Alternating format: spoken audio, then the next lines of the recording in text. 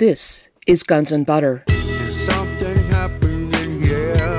Yeah. What it is ain't exactly clear.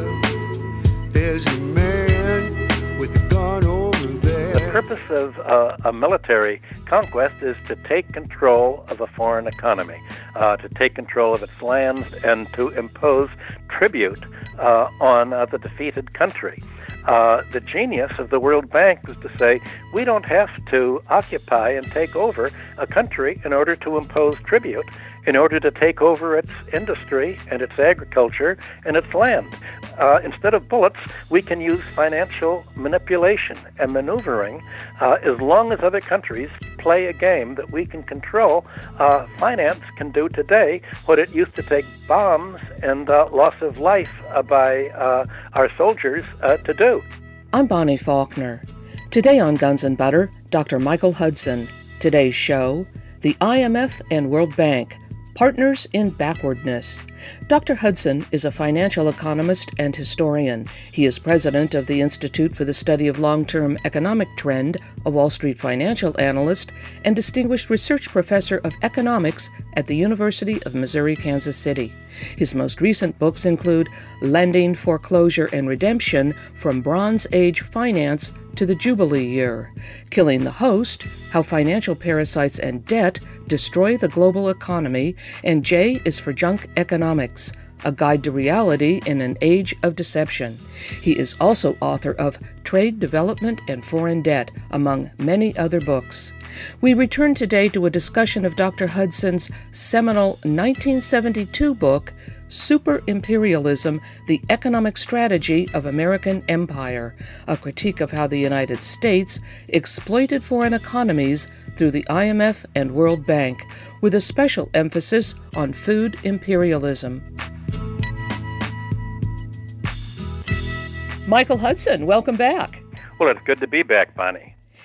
In your seminal work from 1972, Super Imperialism, The Economic Strategy of American Empire, you write that the development lending of the World Bank has been dysfunctional from the outset. When was the World Bank set up and by whom? Well, it was set up basically by the United States in 1944, along with its sister institution, the International Monetary Fund. And the purpose was ostensibly to create an international order, but an international order that was more like a funnel that would make other countries dependent on the United States. The United States wanted to be sure that no other country or group of countries, even if all the rest of the world ganged up on the United States States wanted the ability to veto any action by the World Bank or any action by the International Monetary Fund by having veto power in it, so that it could make sure that any policy was, in Donald Trump's words, we've got to win. And they've got to lose. The World Bank from the outset was set up essentially as a branch of the military, of the Defense Department. John J. McCloy, who'd negotiated the end of World War II, was the first full-time president. He later became head of Chase Manhattan Bank. And McNamara, another Defense Department person, was in charge of it. And then the recent heads have all been either Defense Department heads or clients of the Defense Department. So I think you can look at the World Bank always as the presumably soft imperialist shoe of American diplomacy. What is the difference between the World Bank and the International Monetary Fund, the IMF, or is there a difference? Yes, there is a difference. The World Bank was supposed to make loans for what they call international development. Development was their euphemism for dependency. The World Bank was supposed to provide infrastructure loans that other countries would go into debt to American engineering firms for, to build up their export sectors and their plantation sectors. So there would be roads, port development, for imports and exports.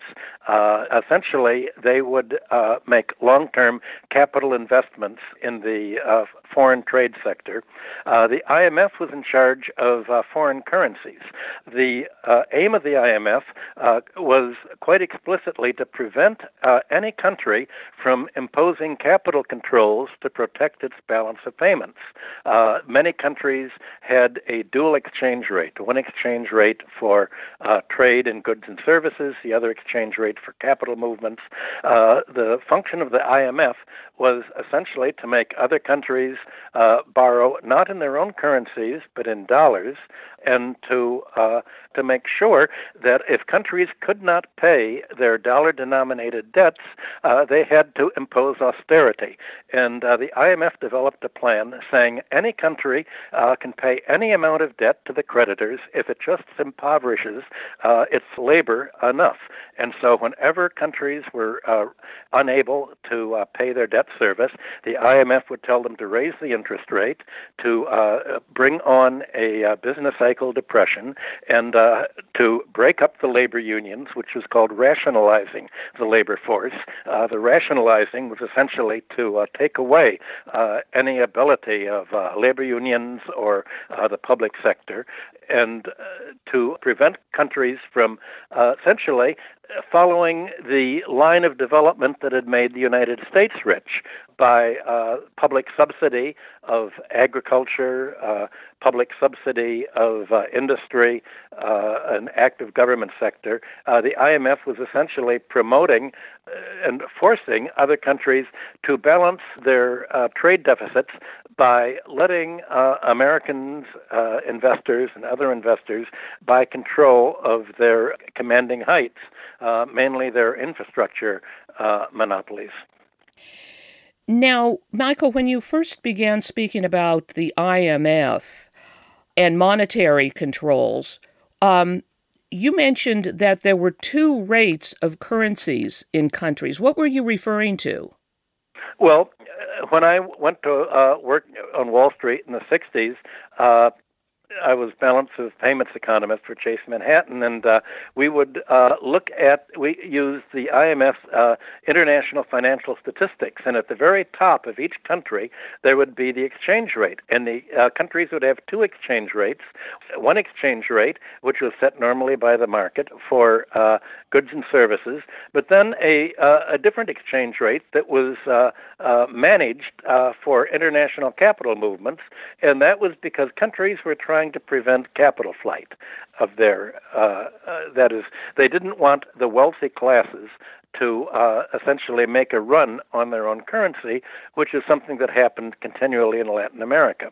The IMF and the World Bank both backed the cosmopolitan classes, the wealthy classes, and essentially, instead of having countries control their capital outflows and prevent capital flights, the IMF said, well, our job is to protect the richest 1% of every country. So when a country's having trouble in a balance of payments problem, when it's trade deficit that the World Bank has sort of steered them into, and American diplomacy has steered them into, when that's creating a currency crisis, we have to let the rich people get their money out of the country in a hurry.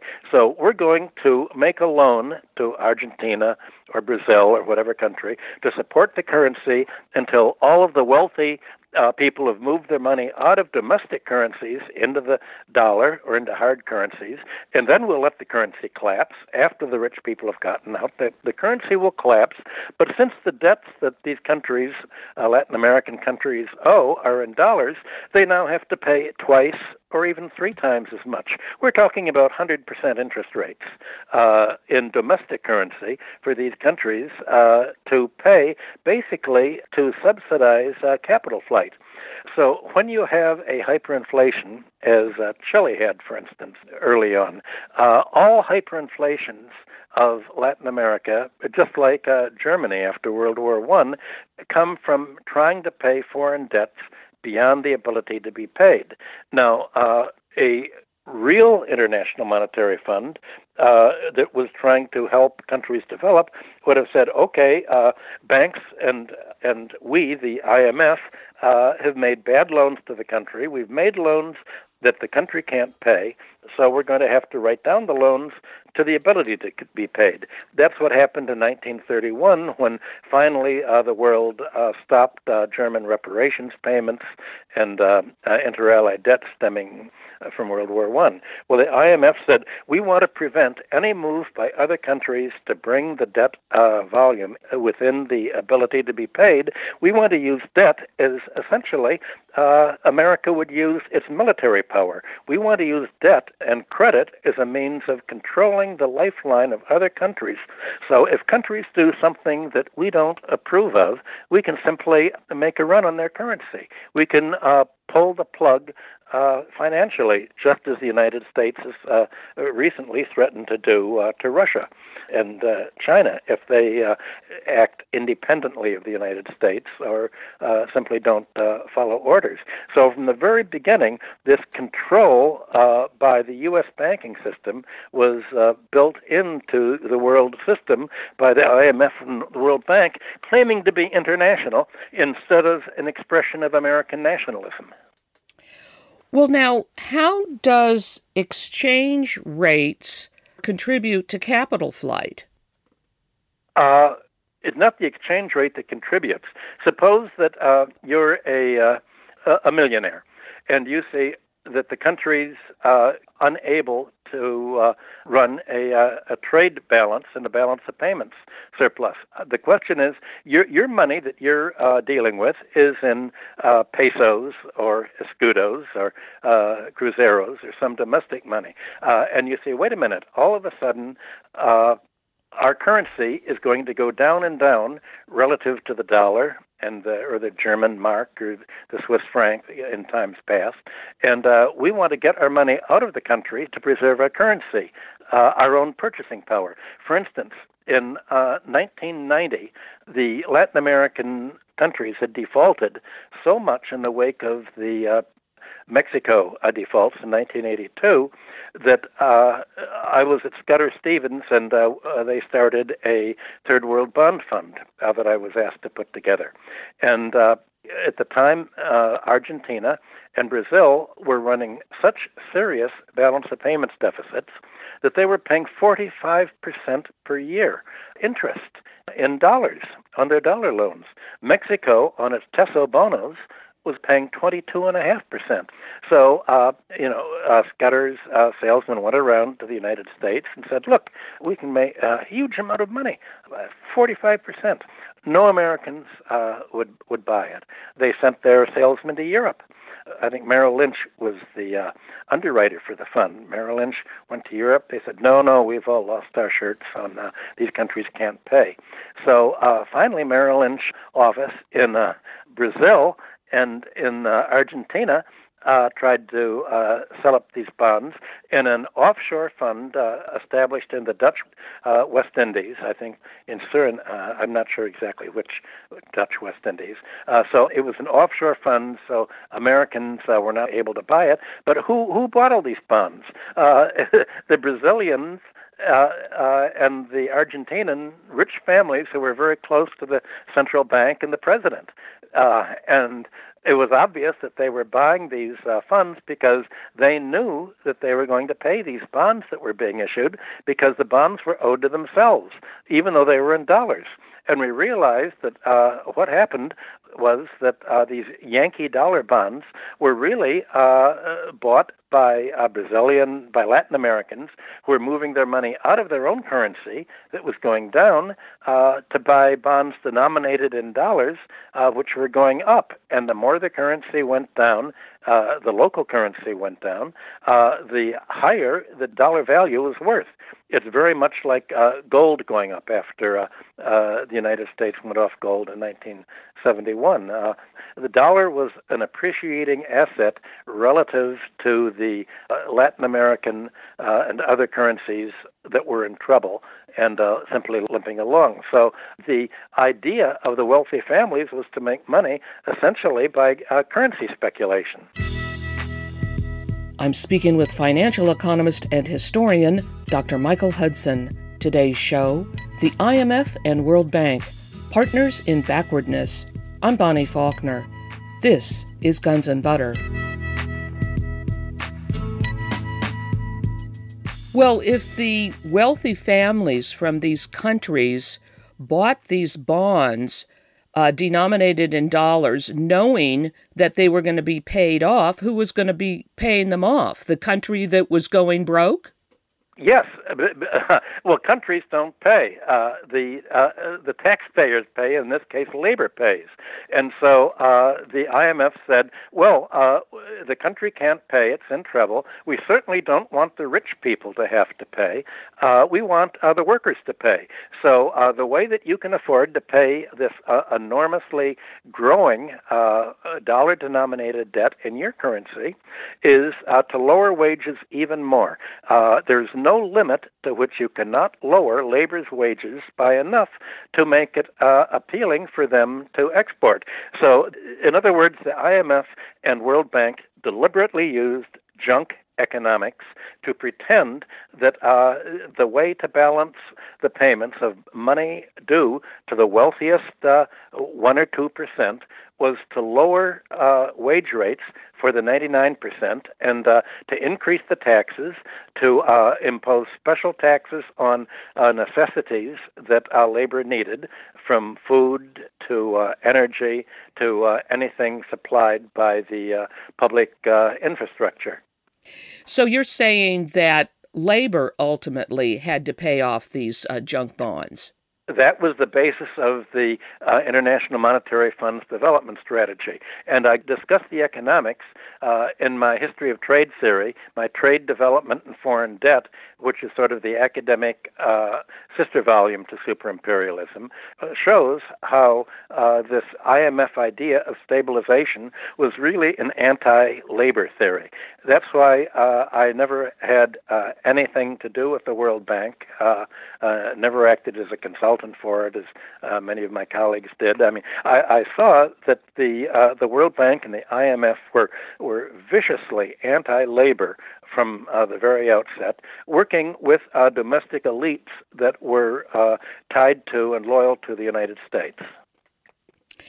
And with regard to these junk bonds, who was it or what entity? Well, they weren't really junk bonds. They were called junk bonds because they were high interest.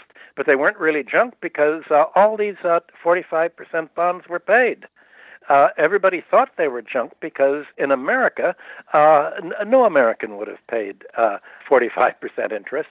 Any country that really was self-reliant and was promoting its own economic interest would have said, you banks have made bad debts, we're not going to pay. And they would have seized the capital flight of their comprador elites and said, look, this has been a ripoff by our corrupt ruling class. You had exactly the same thing happen in Greece a few years ago when Greece's foreign debt was almost all owed to Greek millionaires holding their money in Switzerland. And all of this was published by the IMF, and the IMF said, our loyalty is to the Greek millionaires who have their money in Switzerland. The Greek economy will have to pay. It's worth wrecking the Greek economy. It's worth forcing emigration. It's worth wiping out Greek industry just so the 1% who are our loyalists can be paid. This is what makes the IMF so vicious an institution. Right, and these loans to foreign countries that were regarded as junk bonds really weren't junk because they were going to be paid. What group was it that jacked up these interest rates to 45%? It was the market did, because the market, you had the American banks, American stock brokerage funds. Everybody was looking at the balance of payments of these countries and could see this country can't pay its debts. So we're not going to lend any money, because if we lend them any money, we don't see how these debts can possibly be paid. No reasonable country would pay debts under these conditions.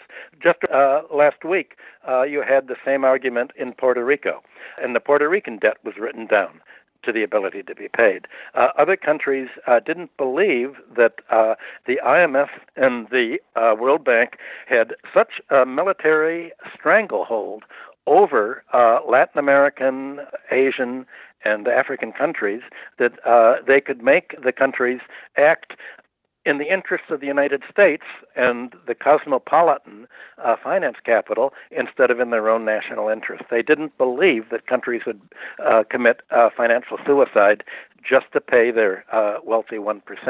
And of course, they were wrong. Countries were quite happy, quite willing to commit economic suicide because the governments were dictatorships. They were the dictatorships that were propped up by the United States. That's why the CIA has assassination teams and why the CIA was actively supporting these countries to prevent any party coming to power that would have acted in the national interests instead of in the interests of a world division of labor and production that was along the lines that the U.S. Central planners wanted for the world. So under the banner of what they called a free market, you had the World Bank and the IMF engage in central planning of a distinctly anti-labor policy. And instead of calling them third world bonds or junk bonds, you should call them anti-labor bonds, because this was the vehicle for class warfare throughout the world. Well, that makes a lot of sense, Michael, and that answers a lot of the questions I've put together to ask you about all of that. Now, you mentioned Puerto Rico writing down debt. Now, I thought these debts couldn't be written down. Well, that's what they all said, and they were trading at about 45 cents on the dollar, showing that they could be written down. And the Wall Street Journal just had a report today, Monday the 17th, saying that, for instance, unsecured suppliers, creditors of Puerto Rico would only get 9 cents on the dollar. The secured bondholders would get maybe 65 cents on the dollar.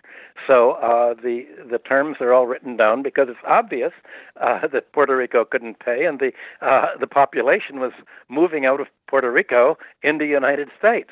And if you don't want Puerto Ricans to act the same way Greeks did and leave Greece when their industry and country was shut down, then you're going to have to provide some stability, or else you're going to have half of Puerto Rico living in Florida.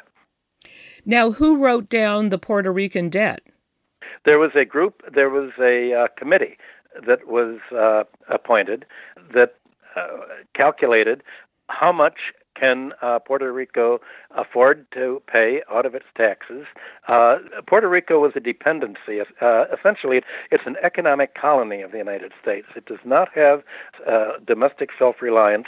It's the antithesis of a democracy. So it's never been in charge of its own economic policy, and essentially had to do whatever the United States told it to do. And obviously there was a reaction and saying, look, we don't want to be part of a United States dependency where we don't even have self-governments. And the United States said, we won you fair and square in the Spanish-American War, and you're an occupied country, and we're going to keep you as an occupied country. Well, obviously, this was causing political resentment all over the place. Now, you've already touched on this, but why has the World Bank, for instance, traditionally been headed by a U.S. Secretary of Defense? Because its job is to do in the financial sphere what in the past was done by the military sphere. The purpose of a military conquest is to take control of a foreign economy, to take control of its lands, and to impose tribute on the defeated country.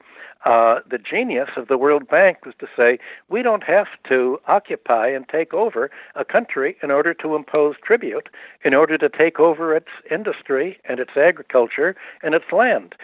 Instead of bullets, we can use financial manipulation and maneuvering as long as other countries play a game that we can control. Finance can do today what it used to take bombs and loss of life by our soldiers to do. In this case, the loss of life is in the debtor countries. Population growth shrinks, suicides go up. The World Bank is economic warfare that is just as destructive as military warfare. And this is exactly what Russia's President Putin said at the end of the Yeltsin period. He said American neoliberalism in Russia destroyed more population in Russia than World War II. And the neoliberalism, which basically is the doctrine of American supremacy and foreign dependency, is the doctrine of the World Bank and the IMF.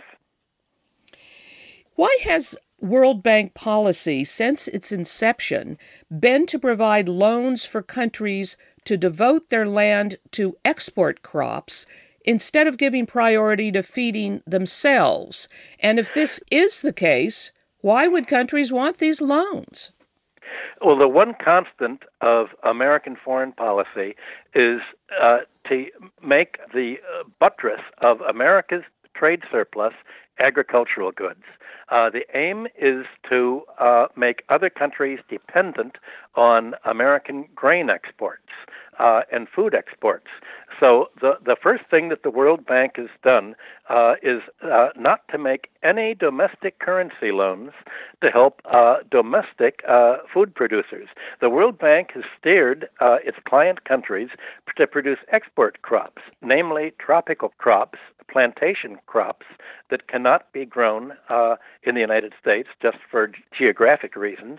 And by making export crops, this leads other countries to become dependent on American farmers. The advantage of this to America was shown in the 1950s. Right after the Chinese Revolution, the United States tried to prevent Mao's, the Chinese, from succeeding by imposing grain exports controls against China. It tried to starve China out by putting sanctions on exports. Canada was the country that broke these export controls and helped feed China. But the idea was if you can make other countries export plantation crops in an oversupply, then prices for cocoa and other tropical products will go down and they won't feed themselves. So in the process, the United States, instead of backing family farms like the American agricultural policy did, they backed plantation agriculture, especially in Chile, which had the highest natural supply of fertilizer in the world from its guano exports. It exported its guano rather than using it as fertilizer domestically. It had the most unequal land distribution, and yet it didn't grow its own grain or food crops. It was completely dependent on the United States for this, and it paid by exporting copper and various other guano, various other products. So the idea was to create interdependency. That was the euphemism for foreign dependency on the United States. It was a one-way dependency. The United States has always aimed at being self-sufficient in its essentials, so that no other country could pull the plug on our economy and say, we're going to starve you by not feeding you, because Americans can feed themselves. Other countries can't say, we're going to let you freeze in the dark by not sending you oil, because America is independent in oil. But America can use the oil control to make other countries freeze in the dark, and it can starve other countries. So the idea is to give the United States control of all of the key connections, interconnections of other economies, without letting any country control something that is vital to the working of the American economy. So there's a double standard here. The United States tells other countries, don't do as we do as we say, not as we do.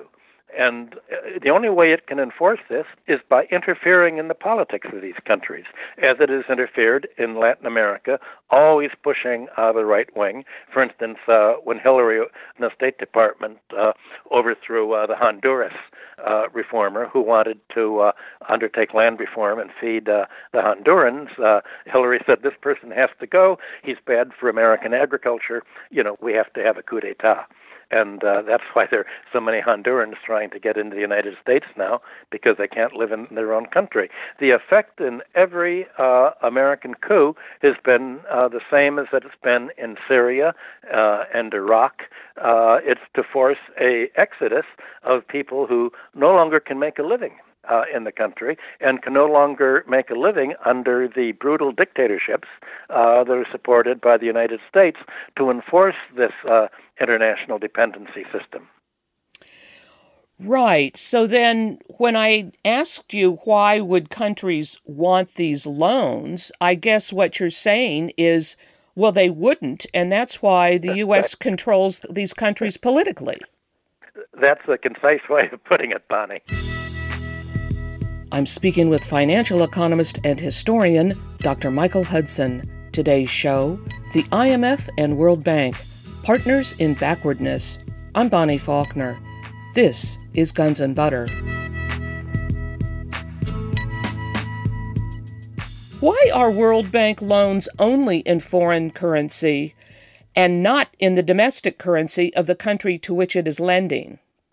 Well, that's the good point. A basic principle of any debtor or any loan should be no country should borrow in a foreign currency, because it can always pay the loans in its own currency, but there's no way that it can print the dollars or euros to pay loans denominated in dollars, euros, or Swiss francs. So the idea of making the dollar the central is that other countries have to somehow go through the U.S. banking system. So if a country decides to go its own way, for instance, as Iran did in 1953, when it wanted to take over its oil industry from British Petroleum, or Anglo-Iranian oil, as I think it was called back then, the United States can simply interfere and overthrow it. The idea is to be able to use the banking system as the financial interconnections to stop payments. For instance, finally, after America installed the Shah's dictatorship, they were overthrown by Khomeini, and Iran had run up under the Shah a U.S. dollar debt. It had plenty of dollars. It held the dollars through, I think, Chase Manhattan was its paying agent. And so when its debt was quarterly or annual debt payment was due, it told Chase, won't you please pay the bondholders with our money? Here's the money, pay it. And Chase simply refused to. It took orders from the State Department or the Defense Department, I don't know what, and it refused to pay. And once it did not pay, all the American allies said, Iran is in default. We now want the entire debt paid because that's the debt that our puppet, the Shah of Iran, signed. Now it was all the money, and America simply grabbed all the money that Iran had in any U.S. bank or anywhere in the United States and began to grab all of its property abroad. This is the money that under the agreement of 2016 was finally returned to Iran without interest, but America was able to grab all of Iran's foreign exchange just by the banks interfering. And the CAA has bragged, we can do the same thing with Russia. If Russia does something that we don't like, we can use the SWIFT bank payment system to suddenly exclude Russia from it. So somehow the Russian banks and the Russian people and the Russian industry won't be able to make payments to each other because they won't be able to use the SWIFT. So the first thing that this prompted Russia to do was to create its own bank transfer system, and this is leading other countries from China, Russia, India, Pakistan to de-dollarize. I was going to ask you why would loans in a country's domestic currency be preferable to the country taking out a loan in a foreign currency? But I guess you've already explained that if they took out a loan in a domestic currency, then they would be able to repay it. Yes. Whereas I guess a loan in a foreign currency would cripple them. Yes, you can't create the money, especially if you're running a balance of payments deficit, and if U.S. foreign policy can force you into a payments deficit by either having someone like George Soros make a run on your currency. Look at the Asia crisis in 1997. Essentially, a lot of Wall Street funds got together and just bet against foreign currencies, drove them way down, and then used the money to pick up industry cheap in Korea, all sorts of Asian countries. The attempt was to do that in Russia. The only country that was able to avoid all of this was Malaysia under Muhammad Mahathir. And he used capital controls. And that led the United States to oppose Mr. Mahathir as much as it could. But Malaysia was able to avoid all of this, and essentially it's a object lesson in how to prevent a currency flight. But in the case of Latin America and other countries, so much of their foreign debt is really held by their own ruling class. Even though it's denominated in dollars, Americans don't owe the bulk of this debt. It's really their own ruling class, but instead of owing the debt domestically, essentially the deal is the IMF and World Bank will dictate economic tax policy to Latin America. They will untax wealth and only tax labor so that the wealthy people have an economic surplus. They do what Russian kleptocrats did in the 1990s. They move their money abroad into hard currency areas, such as the United States, or they keep it in dollars, even if it's in a offshore banking center. And essentially, they take their money out of the country instead of using the economic surplus to reinvest and to help the country catch up by investing in becoming independent agriculturally, in terms of energy, financially, and in other ways. You say that, quote, while U.S. agricultural protectionism has been built into the post-war global system at its inception, foreign protectionism is to be nipped in the bud. How has U.S. agricultural protectionism been built into the post-war global system?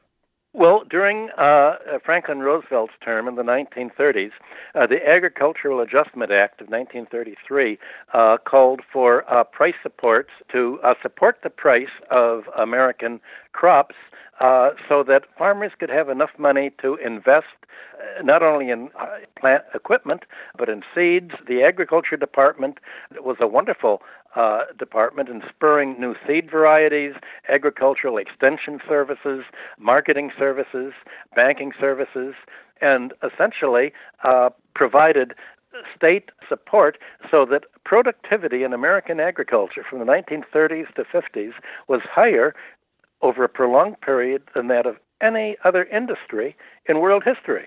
It was amazing agricultural productivity as a result. The United States, under the World Trade Organization, said all countries have to promote free trade and cannot have government support except for countries that already have it, and we're the only country that already has it. So essentially, that's what's called grandfathering in the existing status quo. So the Americans said, we already have this program on the books, so we can do it, but no other country can succeed in agriculture in the way that we have done. You must keep your agriculture backward, except for the plantation crops and growing crops that we can't grow in the United States. And that's what is so basically evil about the World Bank's development plan, and why anybody who has worked for the World Bank should just be shunned by moral people. According to your book, quote, domestic currency is needed to provide price supports and agricultural extension services, such as has made U.S. agriculture so productive. Why can't infrastructure costs be subsidized to keep down the economy's overall cost structure if IMF loans are made in foreign currency? Well, that's the point. If you're a farmer in Brazil or Argentina or Chile, you're doing business in domestic currency. And it doesn't help if somebody gives you dollars because all of your expenses are in domestic currency. So if the World Bank and the IMF can prevent countries from making any domestic currency support, that means they're not able to support their agriculture. They're not able to support agricultural services. They're not able to give price supports. They're not able to have government marketing services for their local agriculture. So essentially, the American idea is America is a mixed economy where our government has always subsidized capital formation in agricultural and industry, and it insists that other countries are socialist or communist if they do what the United States is doing and use their government to support the economy. So it's a double standard. Obviously, nobody calls America a socialist or communist country for supporting its farmers, but other countries are called socialist or communist, and they are overthrown violently if they attempt land reform or attempt to feed themselves. This is what the Catholic Church's liberation theology was all about. They backed land reform and they backed agricultural self-sufficiency in food, realizing that if you're going to support population growth, you have to support the means to feed the population. And that's why the United States focused its assassination teams on priests and nuns in Latin America. In Guatemala and Central America, it focused, most of the violence was against the Catholic Church for trying to promote domestic self-sufficiency. Well, if a country takes out an IMF loan, and they're obviously going to take it out in dollars, okay, why can't they take the dollars and convert them into domestic currency to support domestic infrastructure costs? You don't need a dollar loan to do that. Now we're getting into MMT. Any country can create its own domestic currency. You don't need dollars to create domestic currency. There's no reason to borrow in dollars to create your own currency. You can print it yourself or create it on your computers. Well, exactly. Why borrow dollars at all? That's exactly right. Well, then why don't these countries then print up their own domestic currency? They don't want to be assassinated. They don't want to be killed. They don't want their families to be kidnapped. Nowhere is the violence of American foreign policy more pronounced than in finance, because finance is the most militarized field of all. If you look at the people who were in charge of foreign central banks, they've almost all been educated in the United States and essentially brainwashed. It's the mentality of foreign central bankers. And the people who are promoted are people who feel personally loyal to the United States because they know that that's how to get ahead. Essentially, they're opportunists working against the interests of their own country, which is why you don't have socialist central bankers abroad. And you won't have socialist central bankers as long as central banks are dominated by the International Monetary Fund and the Bank for International Settlements. I'm speaking with financial economist and historian Dr. Michael Hudson. Today's show, the IMF and World Bank, Partners in Backwardness. I'm Bonnie Faulkner. This is Guns and Butter. Right, so we're right back to the main point here, is that the control is by political means, and they control the politics and the power structure in these countries so that they don't rebel. That's right. When you have a dysfunctional economic theory that is destructive of an economy instead of productive, this is never an accident.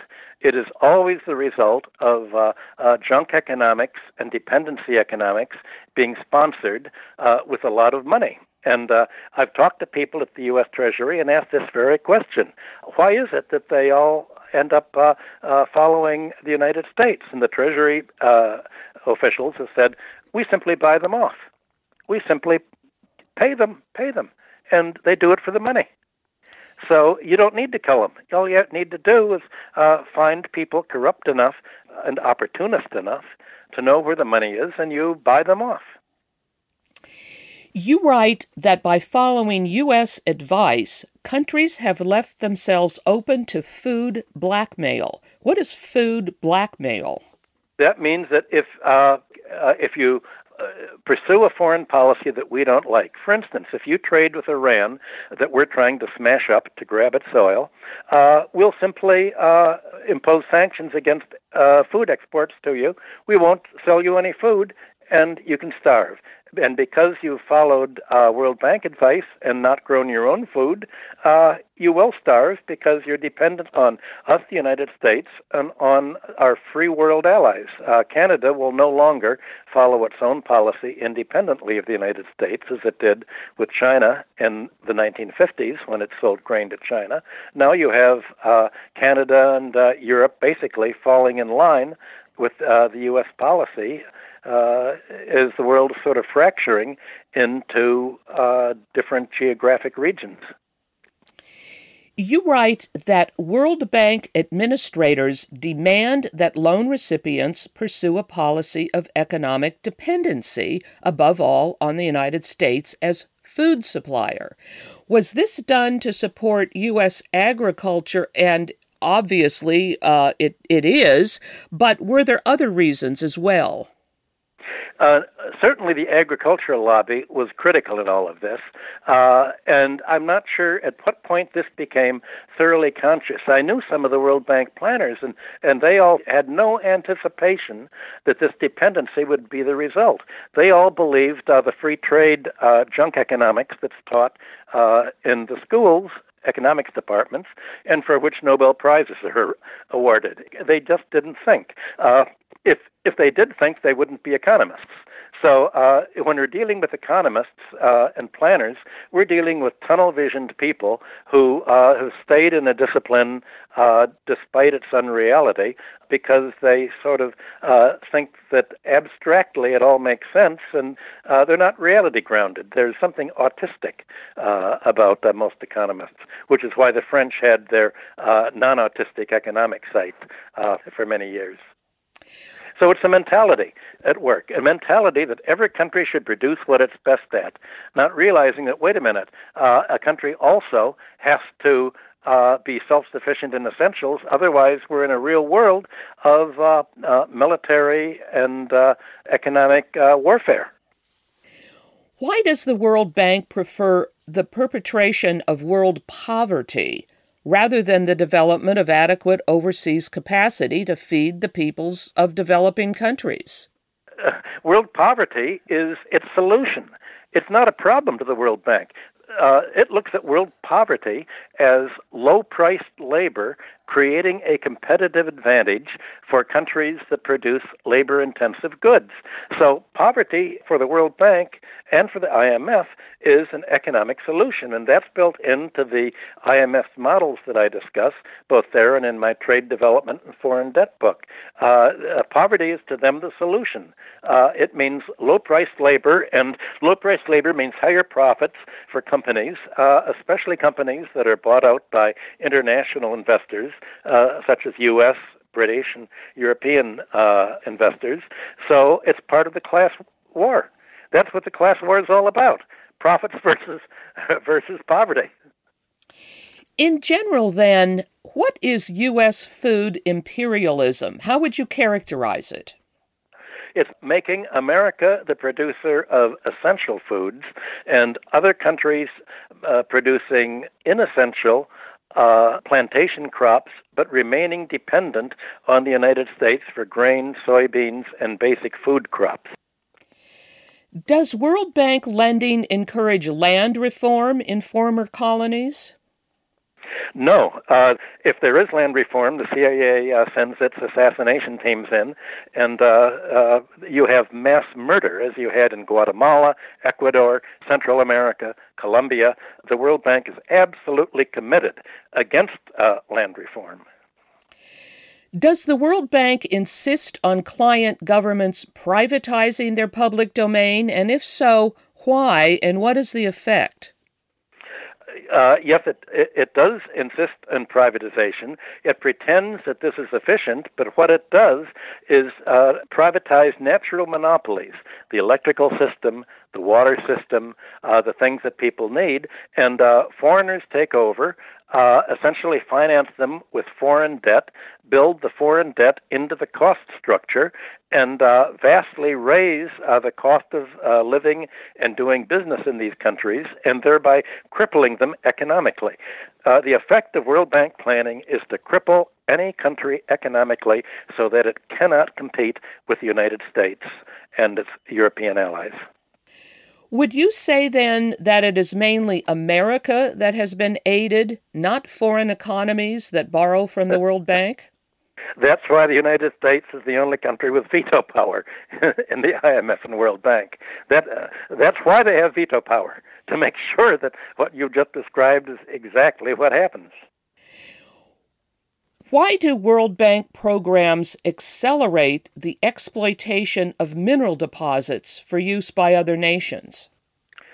Because if you look at what the World Bank loans are for, most of them are for transportation, roads, harbor development, the infrastructure that's needed for exporting these minerals. So the World Bank doesn't make loans for projects that help the country develop in its own currency by making only foreign currency loans, by making only loans in dollars or maybe euros now. The World Bank says, well, you've borrowed this foreign currency, therefore you have to repay by the projects that we fund have to generate foreign currency. And the only way you can repay in dollars, the dollars that we've paid you to pay the American engineering firms that have built your dams and built your infrastructure, is to export to earn enough dollars to pay us back for the money that we've lent. This is what Perkins' book is all about.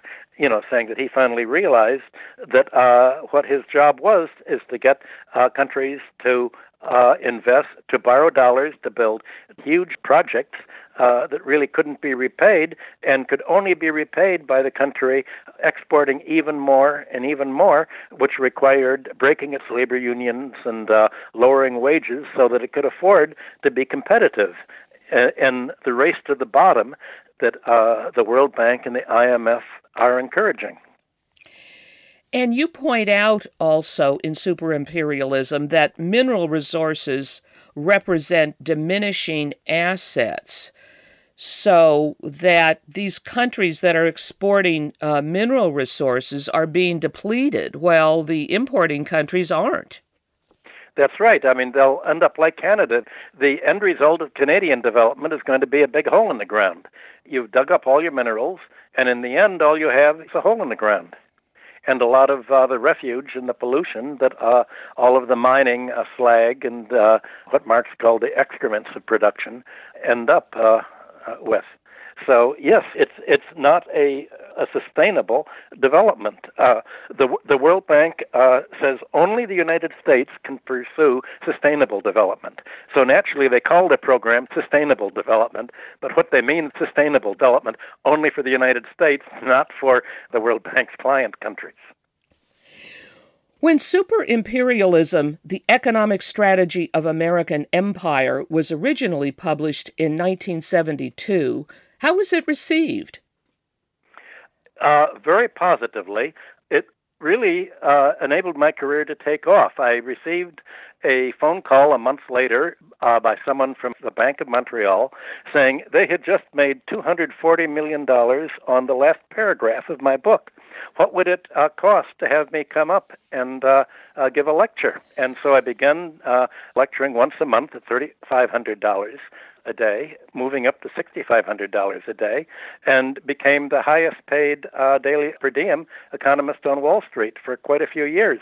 I was immediately hired by the the Hudson Institute to explain superimperialism to the Defense Department, that said it did not understand how imperialism had actually been able to run rings around European imperialism, and they gave the Institute a $85,000 grant to have me go to the White House in Washington to explain to them how American imperialism worked, and the Americans used it as a how to do it book.